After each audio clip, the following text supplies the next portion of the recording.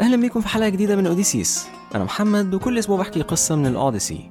الأسبوع اللي فات أوديسيس بدأ رحلته وقابل سايكلوب اسمه بوليفيمس. بوليفيمس حاول ياكل أوديسيس ورجالته، بس أوديسيس ضحك عليه وعماه، والحاجة الوحيدة الغلط اللي عملها كانت إنه قال لبوليفيمس اسمه، لأن بوليفيمس كان ابن بوسايدن، ودلوقتي أوديسيس عليه لعنة. بس يا ترى اللعنة دي هتعمل إيه في أوديسيس ورجالته؟ عشان نجاوب السؤال ده لازم نحكي قصة ايولوس.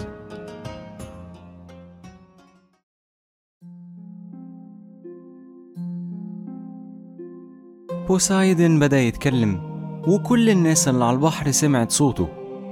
طول ما أنا ملك البحر، أوديسيس وكل الناس اللي معاه عمرهم ما هيرجعوا بلدهم، وهيفضلوا تايهين في البحر لحد ما يموتوا. كل الناس اللي على سفينة أوديسيس سمعت الكلام ده، وكلهم خافوا ما عدا أوديسيس. أوديسيس كان مغرور، وكان متخيل إنه يقدر يخرج من أي مشكلة تواجهه بسبب لعنة بوسايدن، فقال للناس اللي على المركب تهدى وما تخافش، طول ما هما بيسمعوا كلامه هيعرفوا يروحوا. مع الوقت أوديسيس شاف جزيرة. الشجر على الجزيرة دي كان ذهبي، والجزيرة نفسها كانت مليانة قصور. أوديسيس قال أكيد هنا عايش ناس أغنياء، وأكيد لما يزورهم هيضيفوه. بس هو ما كانش محتاج يقول لرجالته يقربوا من الجزيرة، عشان الرياح نفسها كانت شداهم ناحيتها. ولما أوديسيس خد باله من كده عرف اسم الجزيرة دي. كانت جزيرة ايوليا، مملكة ايولوس. ايولوس ما كانش ملك عادي.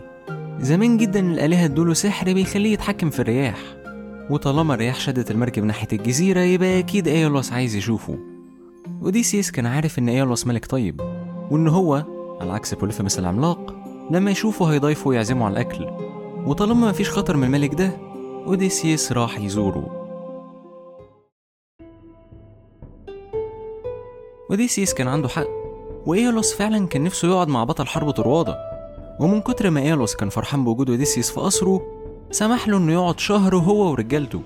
ولما جه الوقت إن أوديسيس يمشي، إيولوس ندهله وقال له بصراحة أنا استلطفتك جدا، وقررت إن أديك هدية محدش يقدر يديها لك غيري.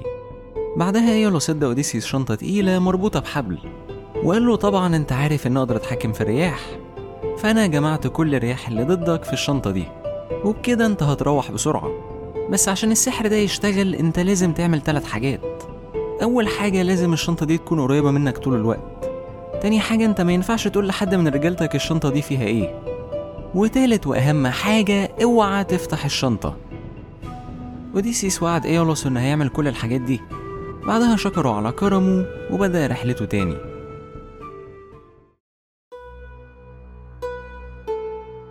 أوديسيس ما كانش قادر ينام، وقعد 5 أيام صاحي بيحرس الشنطة. وفي اليوم السادس أوديسيس فرح. أخيرا بعد 10 سنين لمح بلده إيثاكا، والمركب قربت منها جدا لدرجة إن أوديسيس كان قادر يشم ريحة الأكل اللي بيطبخ في إيثاكا. ساعتها هو اطمن ونام. وأوديسيس نايم، رجالته بدأوا يتكلموا ويسألوا بعض. شفتوا الشنطة اللي مع أوديسيس؟ الملك ايولوس بنفسه اداهاله. تفتكروا فيها ايه؟ اكيد كنز ضخم، حاجة مفيش حد فينا يقدر يحلم بيها، وإلا ما كانش هيقعد الأيام دي كلها صاحي بيحرسها. هو دايما كان بيقسم الكنوز اللي بنلاقيها علينا، بس واضح ان الحرب غيرته وانه نسي المفروض يعمل ايه لما يلاقي كنز. مش مشكلة، احنا ممكن نفكره. هو دلوقتي نايم، فاحنا ممكن نروح ونشوف الشنطة فيها ايه.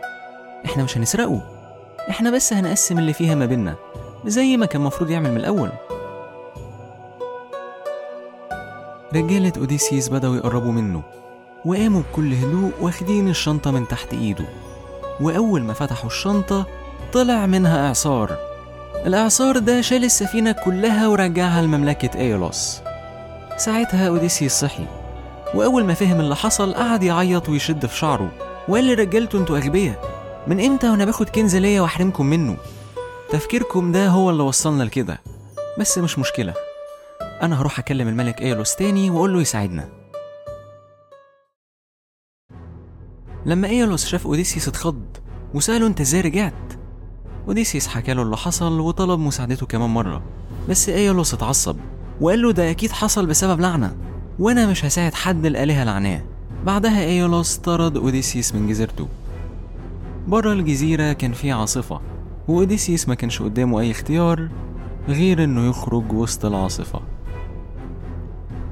رحلة أوديسيس ما انتهتش، وهنكملها الأسبوع الجاي في حلقة جديدة من أوديسيس.